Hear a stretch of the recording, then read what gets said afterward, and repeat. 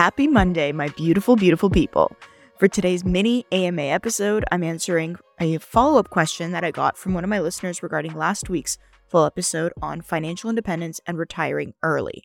FYI, if you want to submit questions for this mini-series, please send me a DM on Instagram. My handle is @MissFindependent if you want any of your questions answered next week.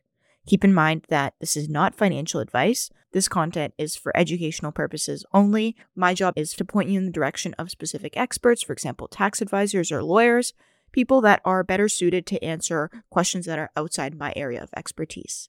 But I break down complex financial topics and help you build a plan to achieve your financial goals.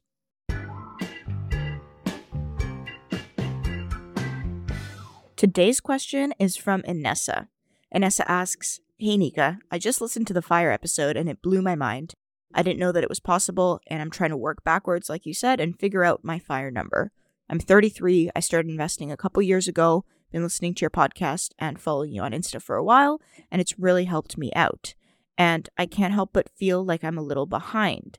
I know you said your goal is to retire by 40. I don't think that's physically possible for me. What do you think is realistic?" And I asked some follow-up questions as I needed to know more, and she said she works in marketing analytics. She makes $88,000 per year before tax, and that doesn't include bonuses.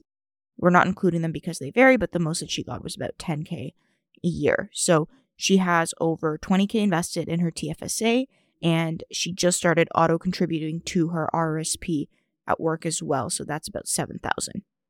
Okay, so first thing that I want to mention is it's not too late. It's never too late. The best time to start investing was yesterday. The second best time is today.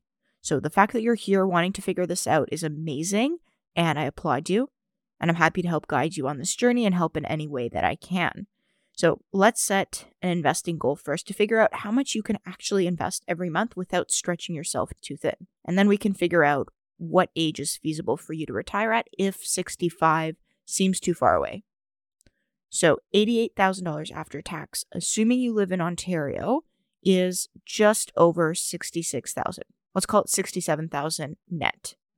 Your monthly income, if you break that down, should be about $5,580 every month without bonuses or any other income you mentioned, so just strictly employment income. And let's assume you live in Toronto and your rent is about $2,000 a month for easy math. I never actually asked Inessa this, but let's assume. So based on the 50-30-20 rule, ideally, you shouldn't be spending more than $2,700 on housing and transportation per month. If you live in Toronto, that number may be slightly higher just because of the insane cost of living in the city. But with a net pay of $5,580 a month, you want to make sure that you're capping your needs expenses at around $2,700, and you're capping your category for wants, things like going out, food, drinking, whatever. That category you're capping at $1,670, so $1,670 a month. That leaves you with $1,115 to spend on investing or saving every month. And let's assume you already have an emergency fund built out with 3 months of expenses in case you lose your job or something happens. So if you're investing $1,115 every month at 55, so retiring 10 years earlier, you'll have a portfolio of $877,571. And if we're using the 25x rule that we talked about, you can withdraw 4% of your portfolio to be safe. So that's $35,102 every month. But that's assuming you're investing just over $1,100, it's called $1,100 every month for the next 22 years, and your income is not growing. If you were to stay at this job for the rest of your working years, so assuming you want to retire by 55, that's what you would have in your portfolio, and then you can safely withdraw $35,000 every year.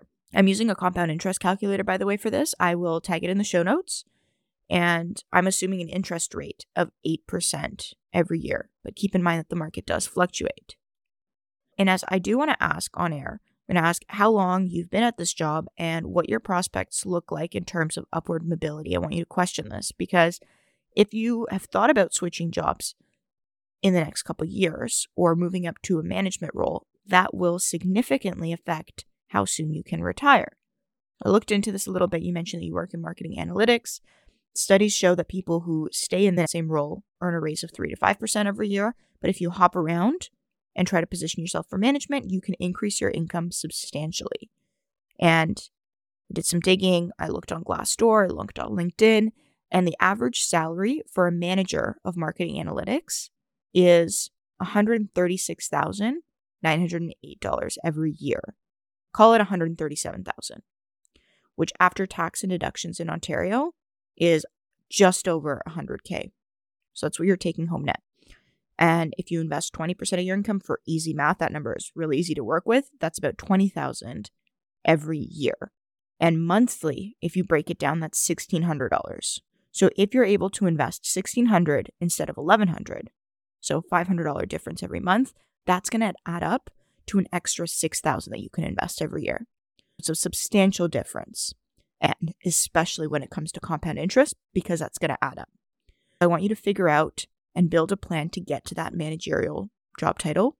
And let's say you achieve that in the next 5 years. So it's a doable goal, assuming that you've been in your role for a couple of years. And if you're 33, you definitely have some work experience under your belt. The goal of getting there in 5 years, I would say, is realistic. And if you look at your portfolio and you were to get that managerial title in 5 years, that $20,000 that you have invested right now with an 8% return is going to be about $110,000 in 5 years. Now, if you're adding $1,600 per month to that account and investing in the market for 17 more years, now instead of your portfolio being $877,000, now it's over $1 million. It's $1 million and 80 to be exact. And now you can withdraw $43,000 a year in a safe way. But let's say you wanted to keep working until you were 65, and we add another 10 years of compound interest. Here's the power of compound interest, okay, guys? So, and this is why I preach starting as early as you can, because you get to take advantage of this magical concept. But that portfolio is now worth $2.6 million. $2.6 million. And that's a 10-year difference. Bottom line, you can retire at 55, and you can withdraw $43,000 a year in a safe way, assuming you get that managerial title. Or you can work an extra 10 years, retire at 65, and now you have a portfolio of $2.6 million, and you can withdraw $104,000 a year. Now, keep in mind, that doesn't necessarily mean you need to keep working, just that you need to keep contributing $1,600 to that investment account for 10 more years. I hope that helps. Remember, guys, you can send in your questions via DM on Instagram at MissFindependent, and I'll answer your questions next Monday. Ciao for now, guys. See you for our full episode on Wednesday.